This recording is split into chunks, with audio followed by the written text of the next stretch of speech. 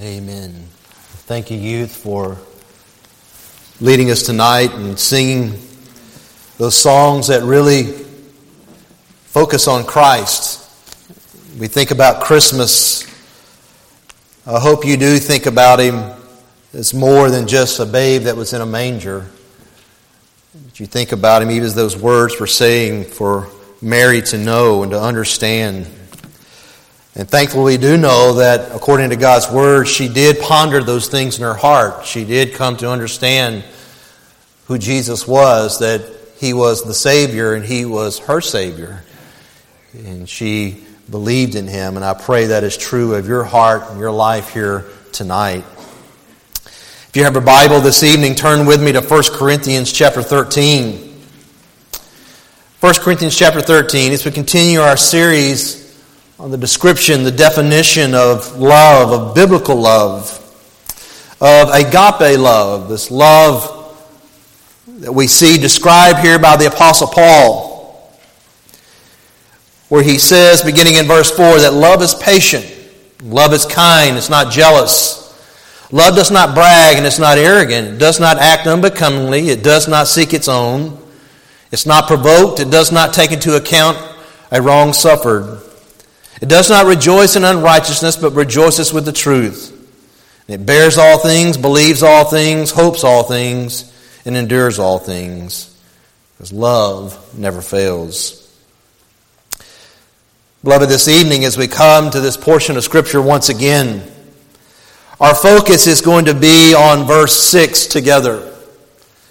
And I'm sure you've heard a statement like this before in your life, if you've ever been around other people and just talking about Scripture, talking about God's Word, talking about salvation. I'm sure you've heard statements like doctrine divides or truth divides. And as you hear those statements, I hope that you would acknowledge that they are true statements. Because truth does divide. If you think about this, the truth of God's Word that brings a division. It brings a division between those who are the saved and those who are the perishing. Those who are the believers and those who are the unbelievers. Those who have the promise of eternal life and those who will have the promise of an eternal hell and destruction. And all that comes back to the truth of God's Word and the truth of the gospel that begins to divide and separate in that sense. But oftentimes when this mantra is brought up, it's brought up in a way of trying to say that truth is unloving or doctrine is unloving. To be doctrinal is to be unloving. It is an unloving thing to be precise in rejoicing in God's Word and what it has to say. But I want you to understand as we're going to look tonight here at verse 6 together, that is just the opposite of what God's Word teaches.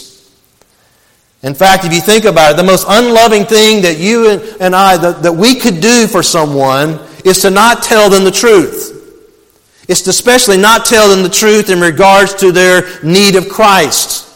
To not tell them the truth in regards to their need of repenting of their sins and putting their faith in Christ. To not tell them the truth that the only hope they have is in Christ. And the only way they can have salvation is through Christ alone, through His perfect life, His death on the cross for their sins, His resurrection, and how it is they come to have that applied to their life. We must tell them the truth. That is the most loving thing that we can do for anyone, is to tell them the truth. And what Paul is getting at here is he's describing again this idea of love, the concept of love. That we see that love is associated with truth. It's associated with the Word of God. Because he says there, love does not rejoice in unrighteousness, but it rejoices with the truth. The key phrase, the key word there I want you to think about for a moment as we prepare to unravel what he's trying to unfold for us here in verse 6 is the key word is rejoicing. To rejoice. And when you think about this idea of rejoicing here, what he's saying, it's what we say yes to. It's what we enjoy. It's what we take pleasure in. And he's stating the case here up front that love does not rejoice. It does not say yes. It does not enjoy. It does not take pleasure in unrighteousness. Because those things are sinful and they're displeasing to God. Thus, as believers, we are not to justify our sin. We're not to justify the sin of others. We're not to pretend that something is right when it is not. To do so would be to violate what he's saying here in verse 6 of not rejoicing in unrighteousness. Or as God says through the prophet Isaiah, where he says, "Woe to those who call evil good and good evil, who substitute darkness for light and light for darkness, who substitute bitter for sweet and sweet for bitter." Beloved, sadly, this is the state of affairs in our society today, that our society that we live in here, yes, in the good old USA, good old America that we love, here in our society, we are a society that rejoices in unrighteousness. That is, we take pleasure in it. We say yes to it as a society. It's interesting, here in the last week or so, I came across an article.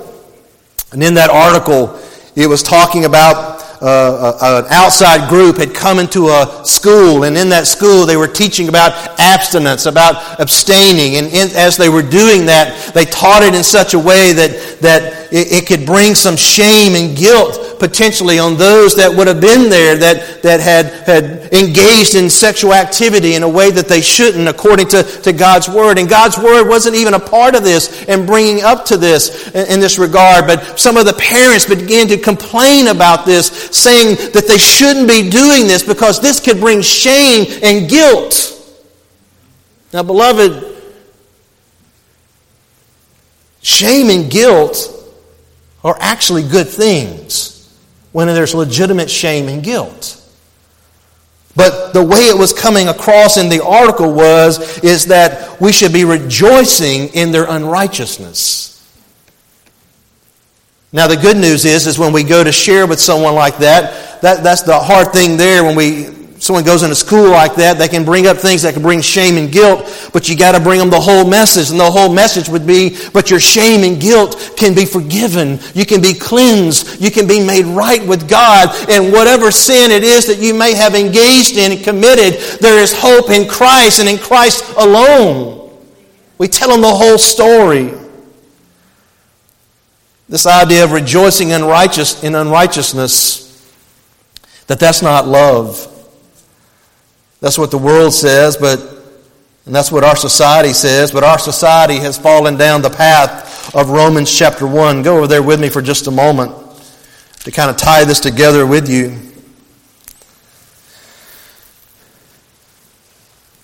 And notice carefully, truth and unrighteousness. In Romans chapter 1, beginning in verse 18,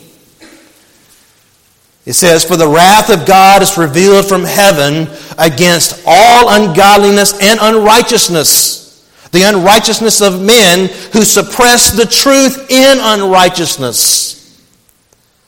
So you see here, what he's saying here is that when a society begins to suppress the truth according to the Word of God, when they begin to suppress that truth, they want to suppress it in their unrighteousness, in their ungodliness, in their sinfulness. And the reason why they want to suppress that truth is because verse 19, because that which is known about God is evident within them. For God made it evident to them. For since the creation of the world, His invisible attributes, His eternal power and divine nature have been clearly seen, being understood through what has been made, so that they are without excuse. And notice how it begins to unfold. When truth is being suppressed, and it's being suppressed in unrighteousness, this is what will begin to manifest among those people. Verse 21, for even though they knew God, they did not honor him as God or give thanks. But they became futile in their speculations, and their foolish heart was darkened. Professing to be wise, they became fools. And they exchanged the glory of the incorruptible God for an image in the form of corruptible man and of birds and of four-footed animals and crawling creatures. Therefore, God gave them over. He gave them over in the lust of their hearts to impurity, so that their bodies would be dishonored among them. For they exchanged the truth of God for a lie, and they worshipped and served the creature rather than the Creator, who is blessed forever. Amen. For this reason, again, God gave them over.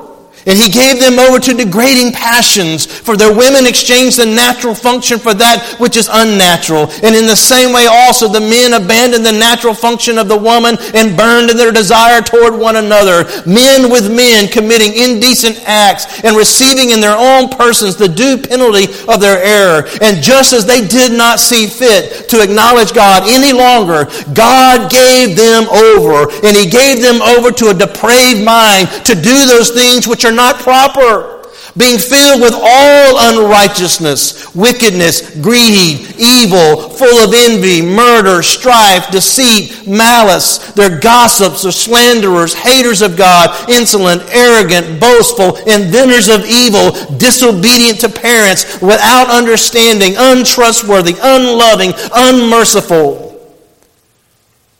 And notice what it says in verse 32. And although they know the ordinance of God, that those who practice such things are worthy of death, they not only do the same, but also give hearty approval to those who practice them. That is, they don't just practice them themselves, but they are promoting it in such a way that they rejoice in this unrighteousness. They approve and they take pleasure and they say yes. And sadly, beloved, that is where we have come. This is where we are. You see how it is marked down, all of what we were reading there. And how that's manifested now so clearly in our society because the truth has been suppressed in unrighteousness. And again, when you think about that word suppression there, think about it in the same way that you would look at it if you ever watched a show on television that had about lawyers and attorneys and the defense attorney and the prosecutor are there, and the prosecutor's trying to get the evidence in, and the defense attorney's trying to suppress the truth. He doesn't want that truth to come into the courtroom, because if it comes into the courtroom in front of that jury, it's going to make it very clear that his client is guilty. And that's the idea here. He's saying they want to suppress the truth. They don't want the truth to come in to the courtroom of their conscience. They don't want the truth to come into the courtroom of their society and where they are, because if it does, it's going to keep declaring to them that they're guilty.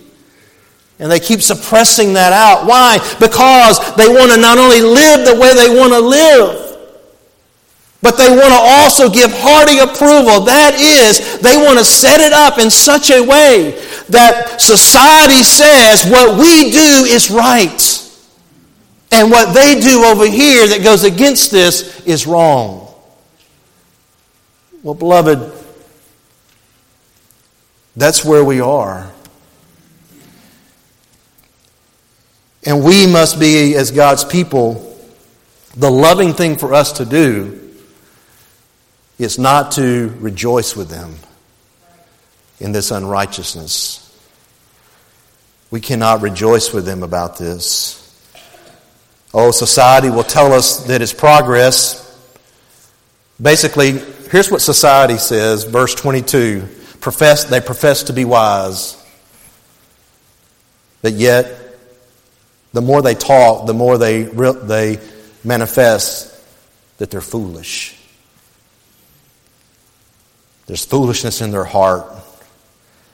They began to entertain the futility of speculations, and in so doing, their foolish heart was darkened.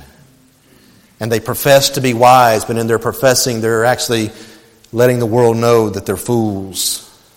They've exchanged the truth for lies. And they're rejoicing in it.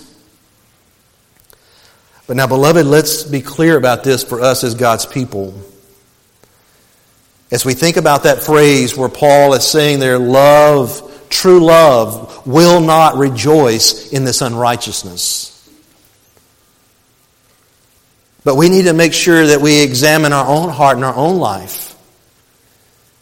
That we don't somehow, some way become casual about sin in our life. Sin in our heart. I think one of the main areas we could think about in regards to that here tonight would be in the things that maybe that we watch, that we listen to. Whether it's movies or television or whatever it is, remember now, love does not take pleasure in unrighteousness.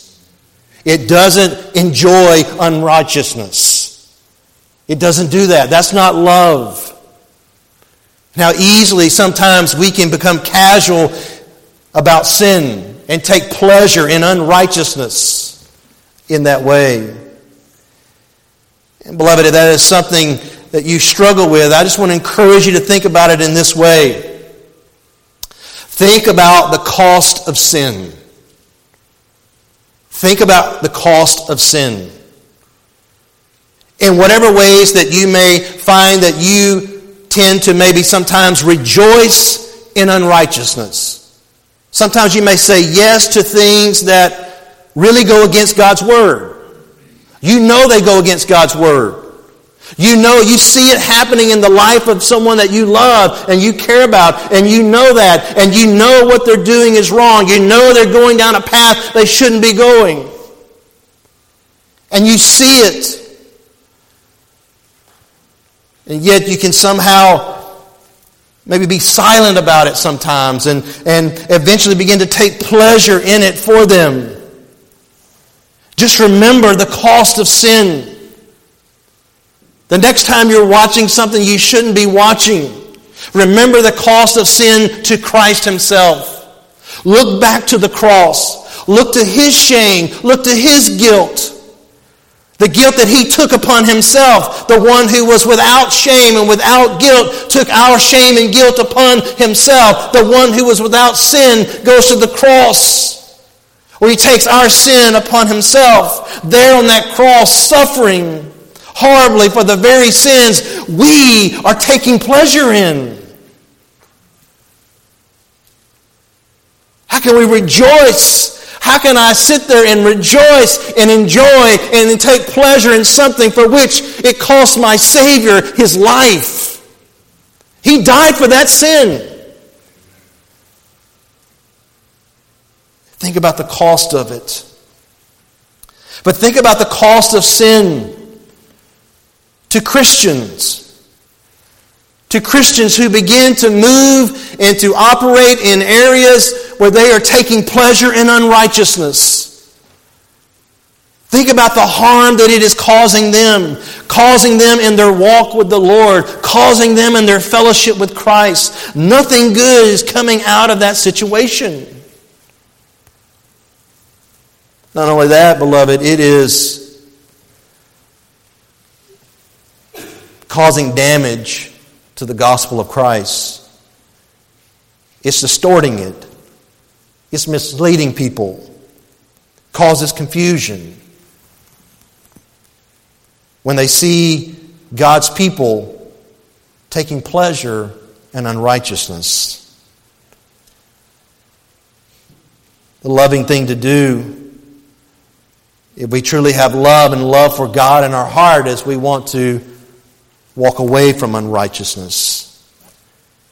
But also think about the cost of sin to those who are without Christ. Think about oftentimes if you find yourself being entertained in a way, and things you watch or you listen to, and the things that you're watching, you're listening to, you're entertained by them, you enjoy them, you're taking pleasure in them, and you're taking pleasure in things that are there that are actually promoting unrighteousness. And beloved, we're not just talking about sexual sins. You go back here and look in Romans 1, is what we're watching is filled with all unrighteousness, this full of envy, murder, strife, deceit, malice, arrogance, boastfulness, disobedience to parents, slanderers, haters of God. I'll be honest with you, there's not hardly a show on television that doesn't somehow in some way teach disrespect and disobedience to parents. But to find pleasure in that? Just think about those that are doing that you're watching on stage, you're watching on television, you're watching in a movie, whatever it may be, or maybe you even see it among your friends. Remember for them, the cost of sin for them. There's nothing good for them about their sin at all. And actually they're storing up wrath, God's wrath towards them for the day of judgment. That's what he goes on to say down in Romans chapter 2. They're storing up wrath for themselves in the day of wrath and the revelation of the righteous judgment of God. Just remember this. Turn for a moment over to the book of Ephesians, to Ephesians chapter 5. Turn to Ephesians chapter 5.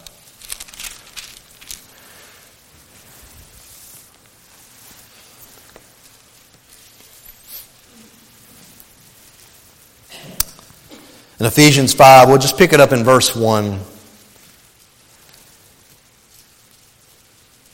It says, "Therefore be imitators of God as beloved children, and walk in love." Okay, so he's describing here now about what it is for you to walk, that is to live your life in love. Just as Christ also loved you and gave himself up for us, an offering and a sacrifice to God as a fragrant aroma. But immorality or any impurity or greed must not even be named among you, as is proper among saints. And there is to be no filthiness, no silly talk, or coarse jesting, which are not fitting, but rather giving of thanks. For with this you know with certainty that no immoral or impure person or covetous man who is an idolater has an inheritance in the kingdom of Christ and God. Verse 7, "Therefore don't be partakers with them."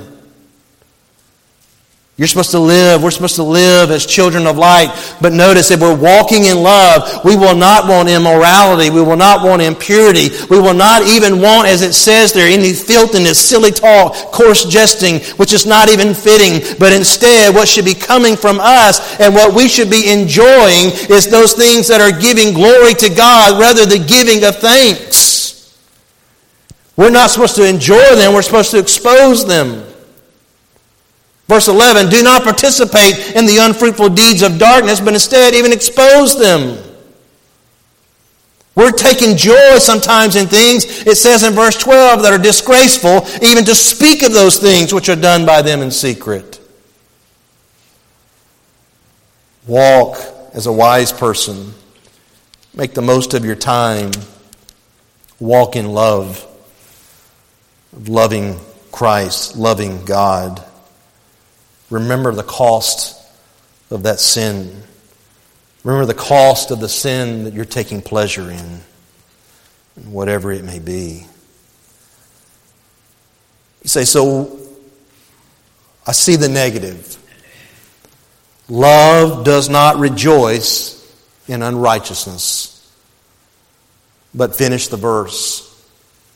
What are we to take pleasure in? What are we to rejoice in? Beloved, we're to rejoice in the truth.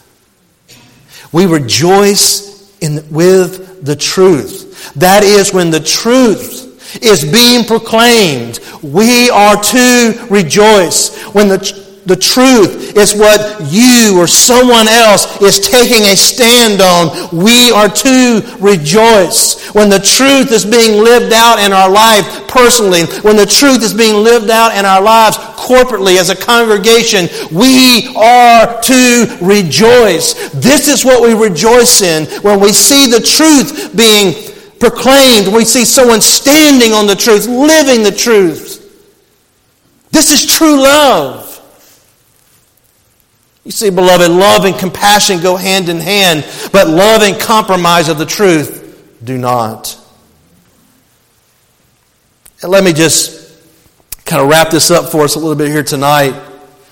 This trio of love, truth, joy, rejoicing. Turn, if you will, over towards the back of your Bible to 2 John. Turn to 2 John.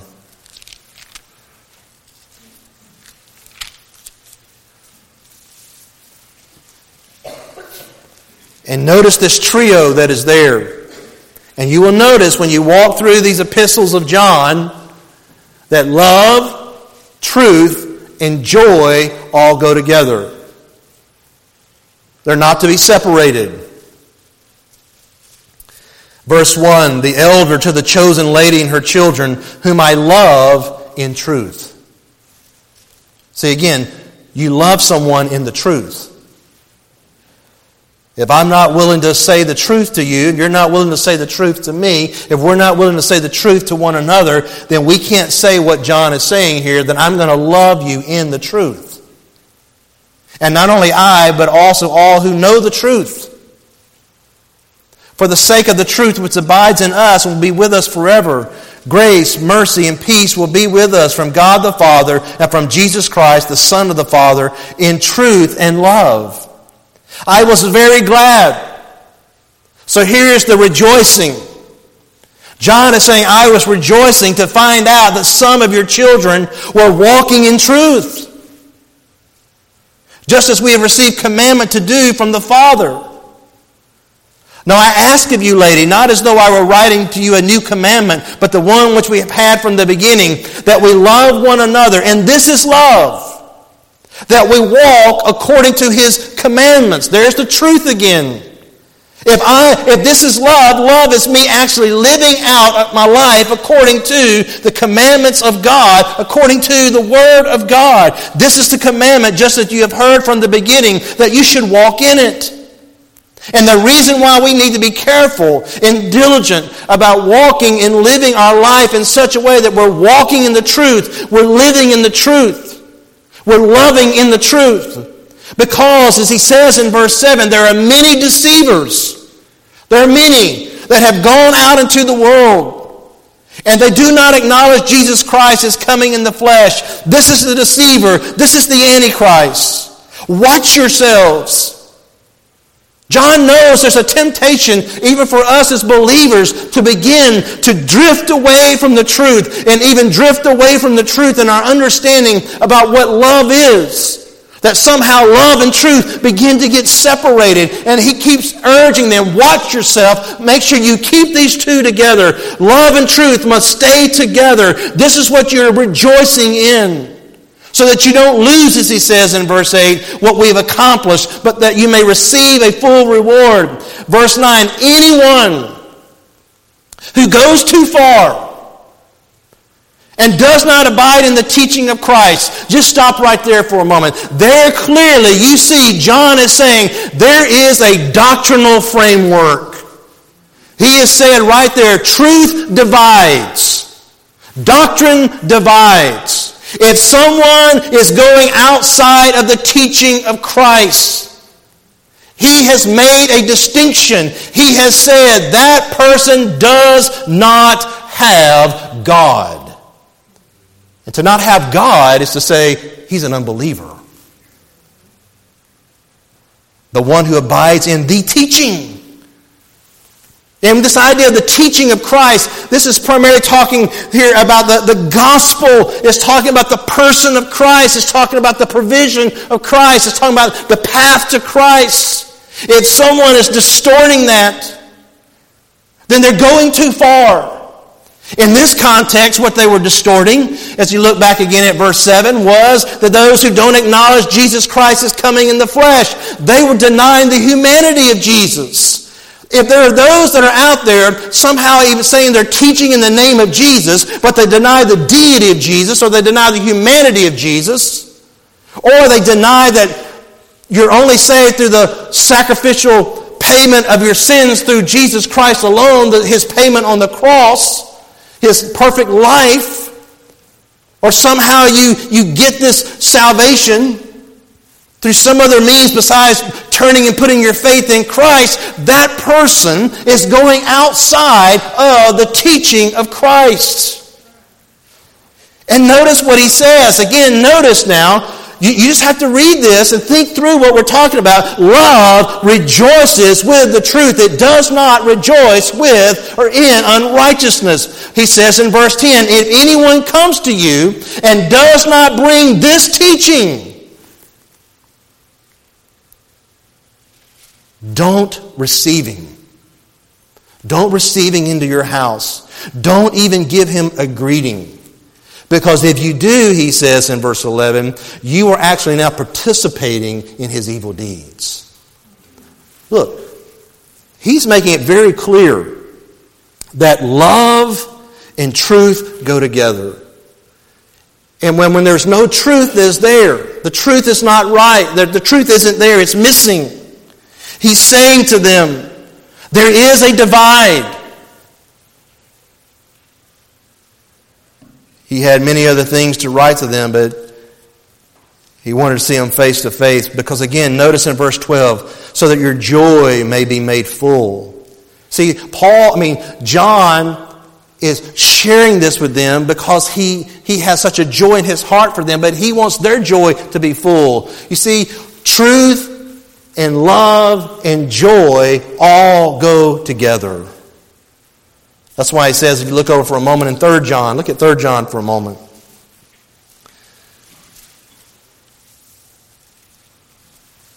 The elder to the beloved Gaius, whom I love in truth. Verse 3, I was very glad when brethren came and testified to your truth. That is how you are walking in truth. I have no greater joy than this, to hear of my children walking in the truth. Beloved, you know this. You know this as a parent. You know this as a grandparent. I know this as a parent. I know this as a pastor. There is no greater joy than to hear that those that you love, whether it's a spiritual child in the faith or just your children that the Lord has given you, or the grandchildren you have, to hear that they are walking, living in the truth. This is what brings us joy. Because we love in the truth. I can tell you it would bring no joy to my heart for my 3 kids to grow up, be as successful in the world as the world can be, and not have a genuine saving relationship with Christ and be someone who's living for Christ. That's what would bring the joy. Because I want them loving in the truth. So, beloved, let me just ask you tonight, how are you doing? How are you doing when it comes to loving according to the truth? You may be sitting there tonight and you're under some conviction because you know in some ways that you are rejoicing in unrighteousness. And not only that, you're not really rejoicing and taking the pleasure that you should with the truth. Well, here's the good news. The good news for us, even as believers, is that when we discover these kinds of things in our life, when we discover sin in our life and wrong ways of thinking about things in our life, and we truly confess it, we truly repent of it, God forgives us. He forgives us. I don't have to carry this around. Christ died to take upon himself our sin, our guilt. Maybe you're here tonight, you know as we read through these things, none of this describes your life. Living in the truth, walking in the truth, being really concerned about the truth. Beloved, maybe that's because you're not in the truth. You don't truly know Jesus as your Savior and as your Lord. You need to come to him. You need to repent of your sins. You need to put your faith in Christ. I want to ask you to bow your heads for a moment in prayer.